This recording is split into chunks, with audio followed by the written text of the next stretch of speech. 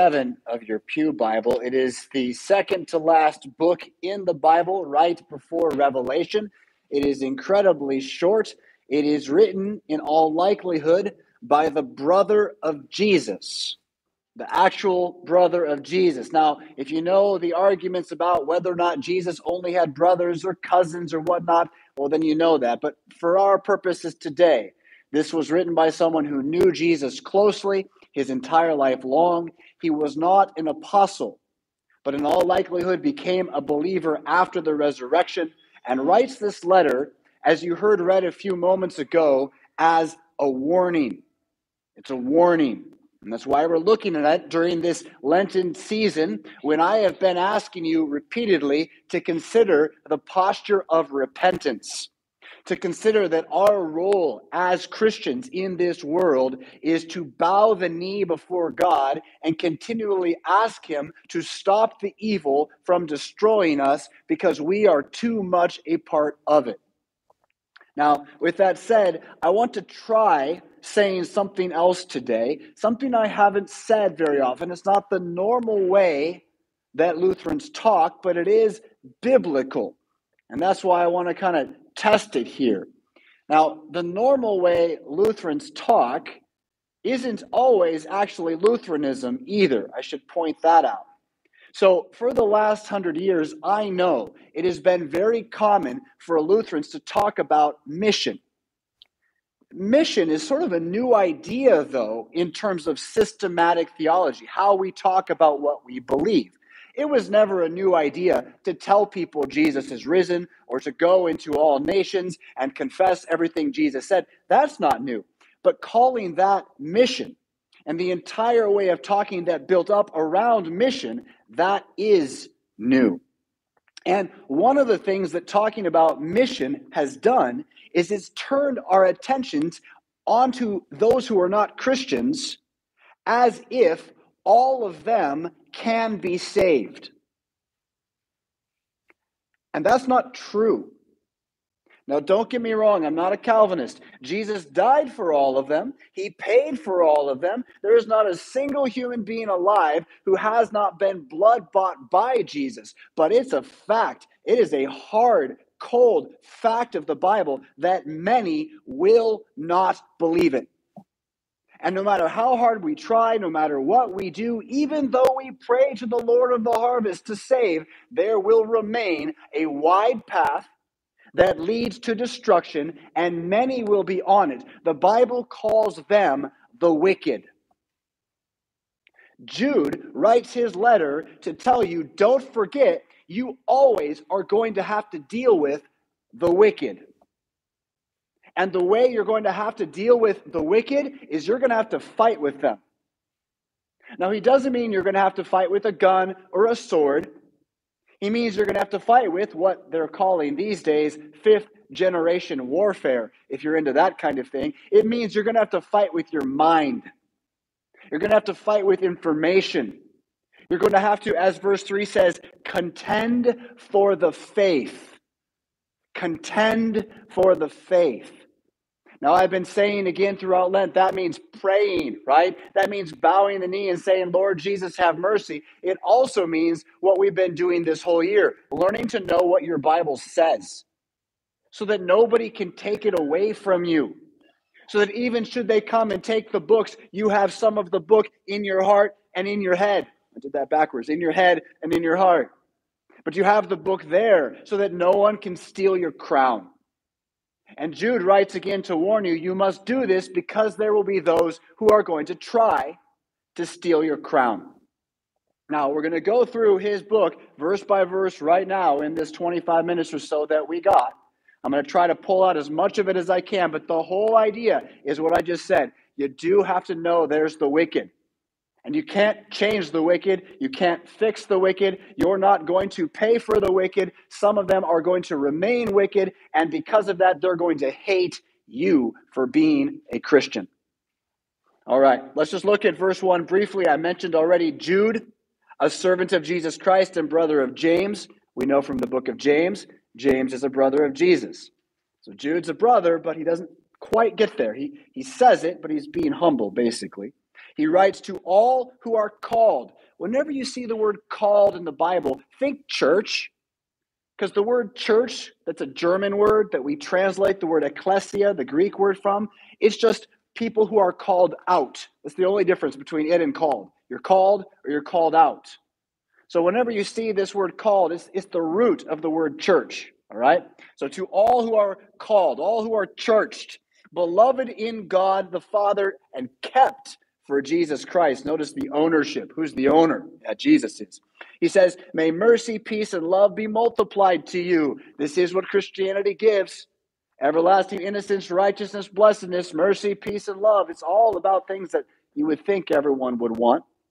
And he even says it's about salvation. Verse 3, I was eager to write to you about our common salvation. Yeah? I wanted to talk about what Jesus did, how he's going to come back, how paradise is going to be great. But you know that part. Yeah? And so I found it necessary to write, appealing to you to contend for the faith that was once for all delivered to the saints. Once for all delivered. That's what Scripture is. There's no adding to it. There was a common thing back when we were still a culture where debating about marriage wasn't quite a thing, but there were liberal churches that wanted to push the agenda that marriage is not just a man and a woman. And they had a campaign, a movement. They would say, don't put a period where God put a comma. God is still speaking, ... they would say. You could see it on banners. They used to put them up in front of their churches. It's like 80s and 90s kind of stuff. But it's the opposite of what is true. Don't put a comma where God put a period. If you do, you'll end up off in the weeds with the wicked, right? Contend for that which is once for all delivered to the saints. That is everything that came before this book in the rest of the Bible, by the way. But now he's going to warn you why. Why do you have to contend? Not what for, but why. Because, verse 4, certain people have crept in unnoticed, who long ago were designated for this condemnation. Ungodly people. Because, why do you have to fight for your faith? There are ungodly people. The word ungodly isn't a literal translation of the word in the Greek. The word in the Greek is like impious, fearless, not caring about anything but themselves. It's kind of a complex word. Ungodly works, but the idea, maybe godless is better, right? Godless people. It isn't really about having the right God even. It's about having no fear of anybody. You're just going to do what you want for you. Yeah? This is what sin is. Sin is godlessness. It is selfishness. Yeah. But now again, there are certain ones who are going to boast in this. They're going to cling to this. They're going to believe that to be godless is to be good. One of the things I shared on my Saturday show yesterday was an announcement from the Church of Lucifer. You know such a thing exists somewhere here in the United States. And they announced that while in the past they've recognized that human sacrifice is something that is not good, isn't necessary anymore, it's too much for the enlightened world, because of how bad Russia is, now they're calling down the gods of old to allow for human sacrifice of Russian troops and say it's okay to let their blood just because they're Russians. Now, whatever you care about, whatever you think about the fight over there, I mean, you have the Church of Lucifer in America calling for human sacrifice. That's godless. That's godless, okay? Straight up, yeah? They're ungodly people who, now, he's not warning about them. Jude's not warning about the Church of Lucifer. He's warning about the Church of Jesus Christ filled with godless people. They pervert the grace of our God into sensuality, rest of verse 4, and deny our only Master and Lord Jesus Christ. He is warning about godless people in the church. And the first sign of a godless person in the church is that they know about how God is gracious, and they decide that's a good excuse for staying evil. You follow me? They pervert the grace into something that is, it says sensuality. That one's pretty tough in English. Not as tough in Greek. The root of that word is pathos, passion. Yeah? They turn God's grace into an excuse for their own passions. Now, please, never hear that I am saying emotion is bad. Emotion is part of what you were created to feel. Your emotions are a gift from God, but what your emotions are also is broken, corrupted, and fallen. So they make very poor barometers of the truth. And when you decide to use your Christianity to justify you feeling whatever it is you want to feel, you're bound to end up feeling godless things, pursuing godless things, even denying Jesus. Verse 5, he's going to go on. I want to remind you, although you once fully knew it, that Jesus, who saved a people out of the land of Egypt, afterward destroyed those who did not believe. And we've spent a lot of time at St. Paul helping you learn to know the history of the Old Testament, how there's two major symbols in the Old Testament, the people in slavery coming out of Egypt and the people in exile coming out of Babylon, both to the promised land, both images of all of us coming out of the fallen world back into the paradise which is restored, the Garden of Eden made new in Jesus Christ. But the reason he calls this symbol up isn't all of that. He wants to point out that while there were those who were brought out of Egypt, some of them decided not to believe. And what happened next is quite horrible. Yes? That he destroyed them, it says.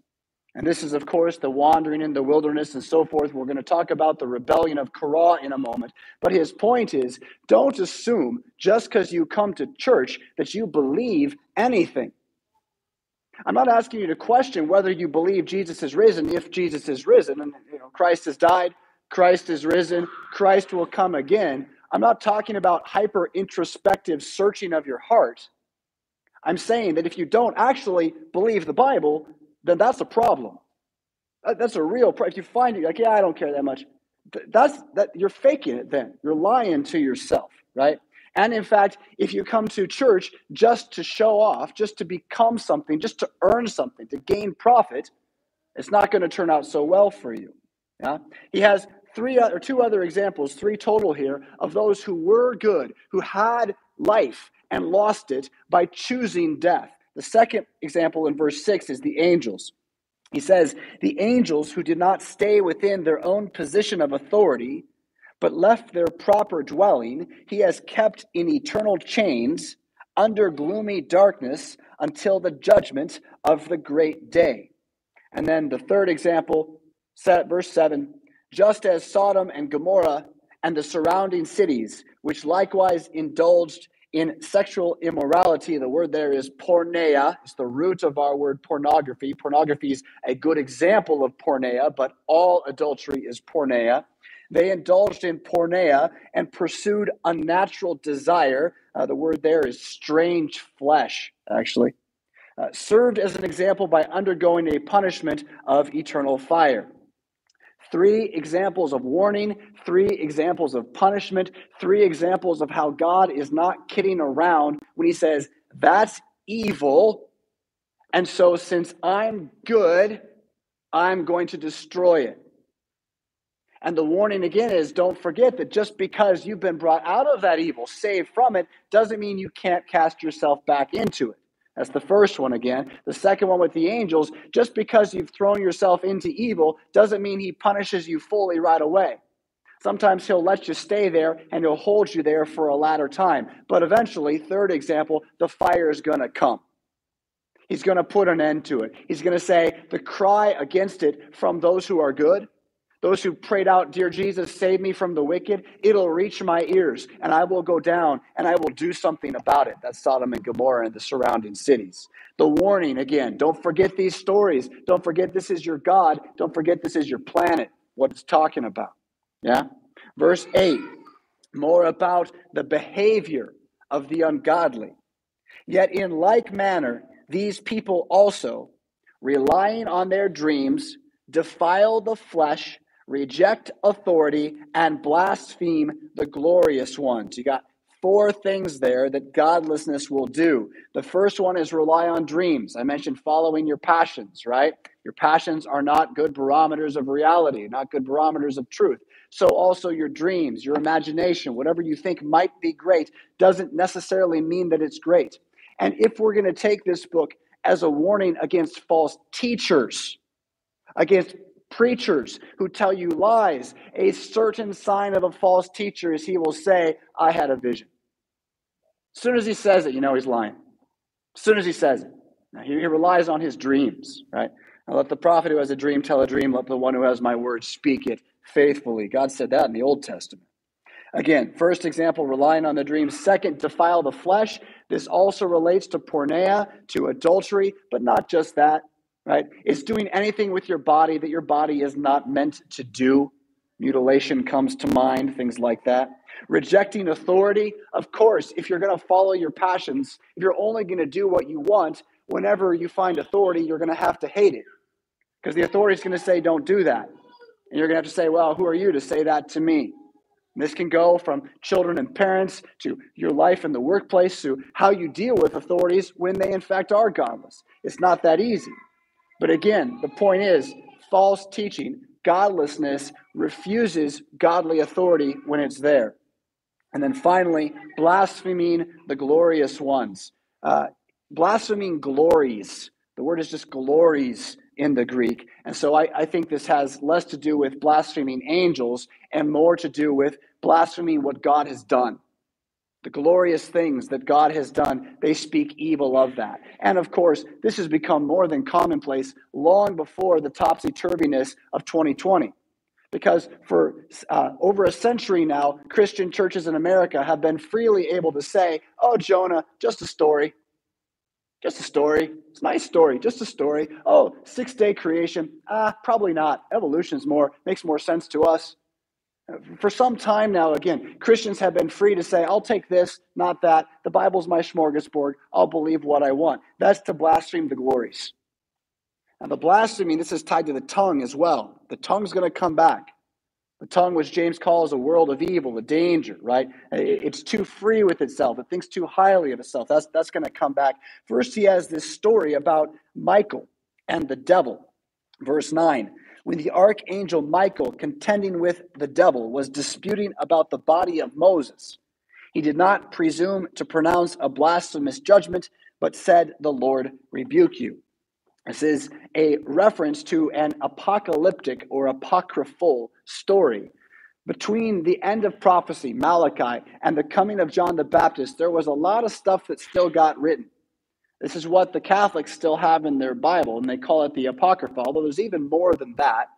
Now, the question of whether or not it's Scripture, we'll leave that for another time, but Jude is quoting it. And in it, there's this story about Michael and the devil arguing about the body of Moses. Whether or not that really happened, again, let's leave that for another time. The point that he's wanting you to get is that in that story, Michael didn't say, darn you. That's a childish way of saying it, but he didn't say, darn you to the devil. He said, God do it to you. He recognized that he didn't have the power with his own tongue, even as an archangel, to claim something. But he could say, may God do this, and God would answer. So to blaspheme is to take upon your tongue powers that are not given to you, where instead your tongue is made to pray, praise, and give thanks to your Lord and God. There, then, verse 10, these ungodly people, they use their tongue poorly. They blaspheme all that they do not understand, and are destroyed by all that they, like unreasoning animals, understand instinctively. The instinct. Notice the passions again, what you would normally think and feel, not formed by Scripture, but formed by your own heart, leads you to speak things that you don't understand, which will eventually destroy you, just like Sodom and Gomorrah destroyed themselves. And the warning here is not so much about civilizations that bring their own houses crashing down on them by rejecting the obvious truths of natural law, although you can apply it to that. The issue he's talking about is congregations, Christians, who destroy their churches by not believing what the Scripture says and chasing their own passions instead. Yeah? All right. He then has 3 more examples, all from the Old Testament, all of which I'll go over in more detail at the later service. So if you want to catch that, you can always watch these on YouTube by looking for my name, or you can look for the podcast saved on Spotify or iTunes, or you can go to sp815.org and listen to it there. I'll get into it more, but I'll do a brief thing here. Verse 11, woe to them, right, the blasphemers, the wicked, for they walk in the way of Cain and abandoned themselves for the sake of gain to Balaam's error and perished in Korah's rebellion. 3 Old Testament stories, 2 from the book of Numbers, all about ways that ungodliness acts. In short, the way of Cain is jealousy of your equal or someone who's below you. Balaam's error is thinking that you can earn value by your religion, trying to profiteer on your religion. And then Korah's rebellion is to reject the authority God has put over you, right? So envy leading to violence, profiteering for yourself, dismissing those who you ought to submit to. Those are the 3 examples. And again, I'll tell the stories at the late service. These, though, when they're in our midst, when this is how we're like, okay, no problem, as a church, they become hidden reefs at your love feast. A reef underwater, you can't see it. I used to surf, or I used to pretend to surf, I should say. I'd get out on a board and like try to stand up. I wasn't really very good, but one of the reasons I wasn't good is the waves weren't that great because I surfed where the sand was. And if you really want to surf on good waves, you got to go where the reefs are.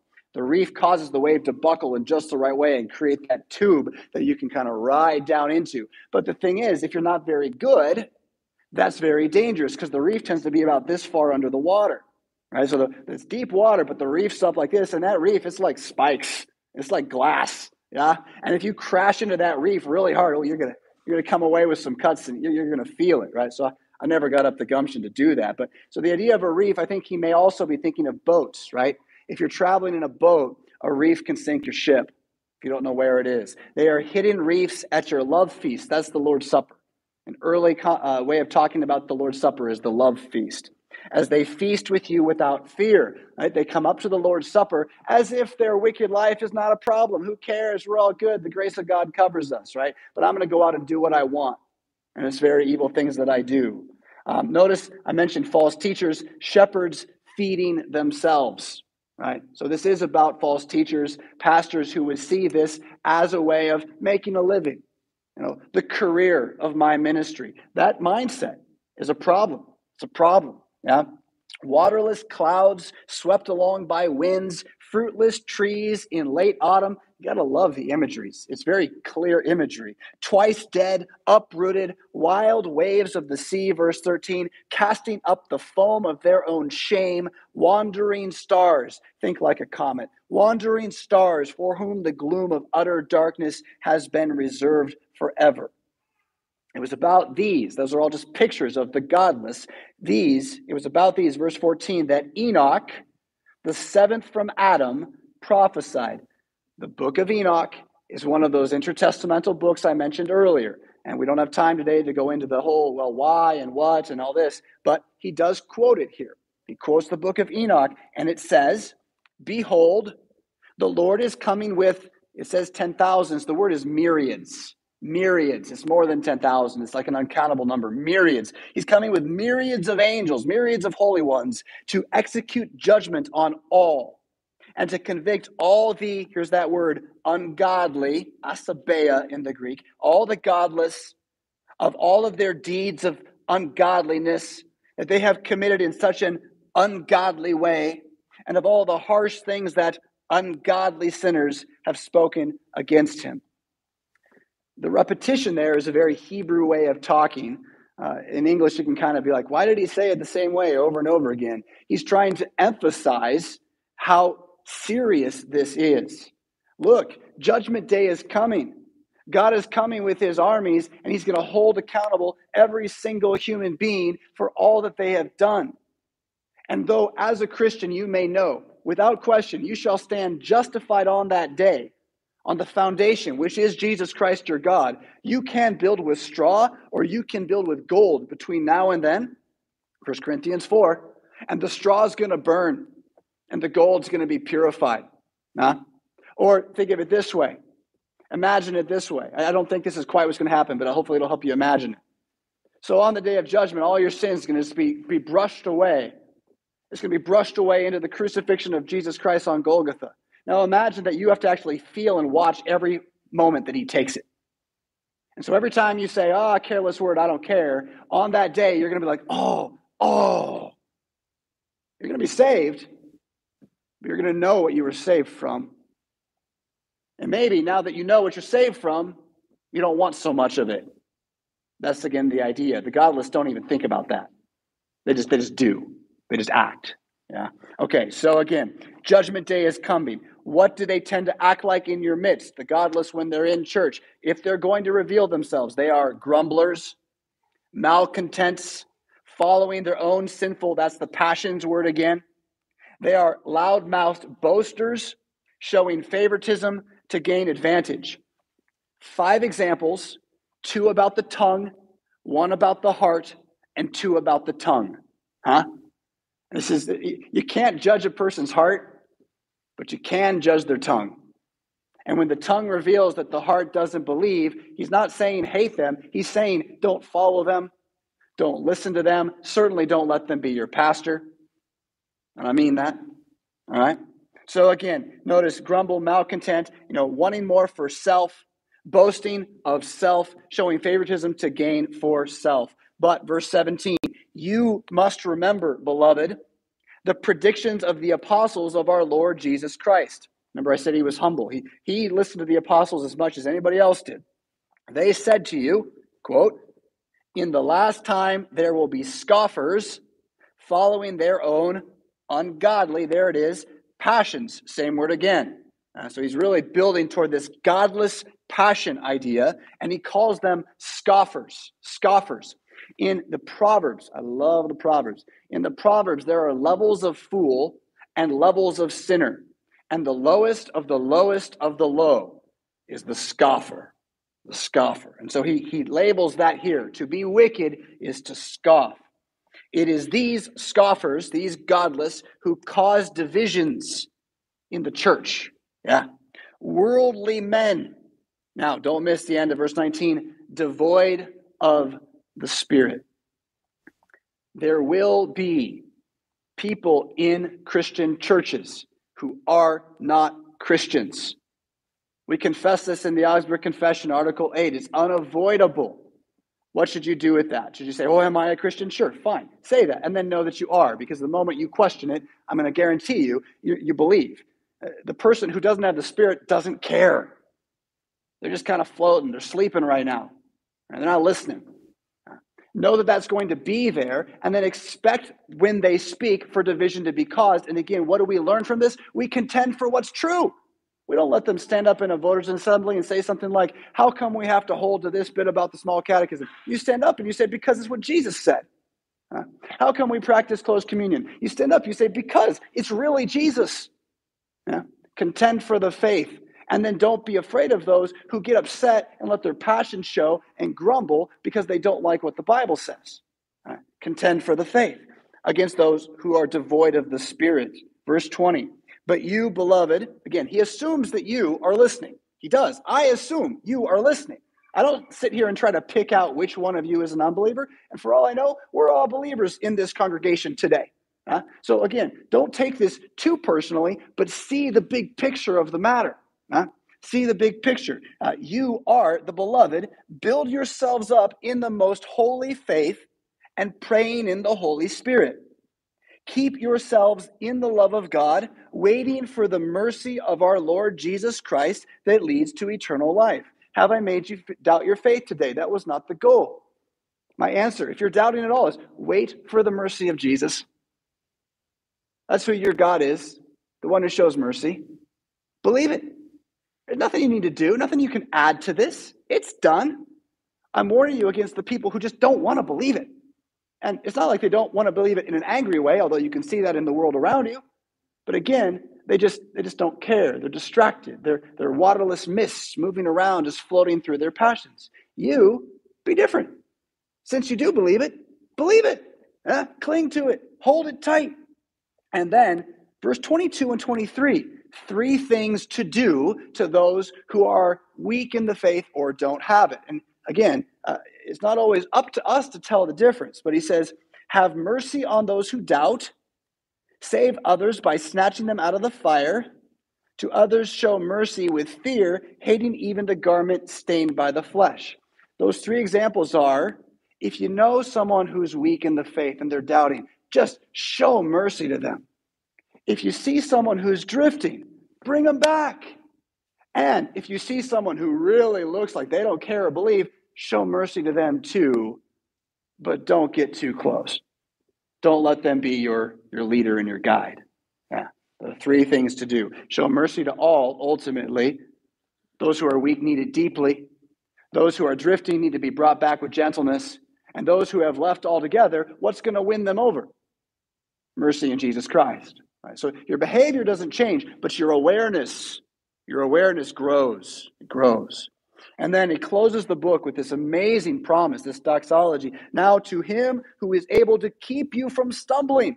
Yeah? Your God's going to keep you from stumbling and to present you blameless before the presence of his glory with great joy. That's the common salvation you want to write about. Jesus is your God who won't let you stumble, who's going to bring you to the throne. He's going to present you to his Father blameless. To this, our only God, our only Savior, through Jesus Christ our Lord, to him be glory, majesty, dominion, and authority, and authority before all time, and now, and forever and ever. Amen. In the name of Jesus, amen.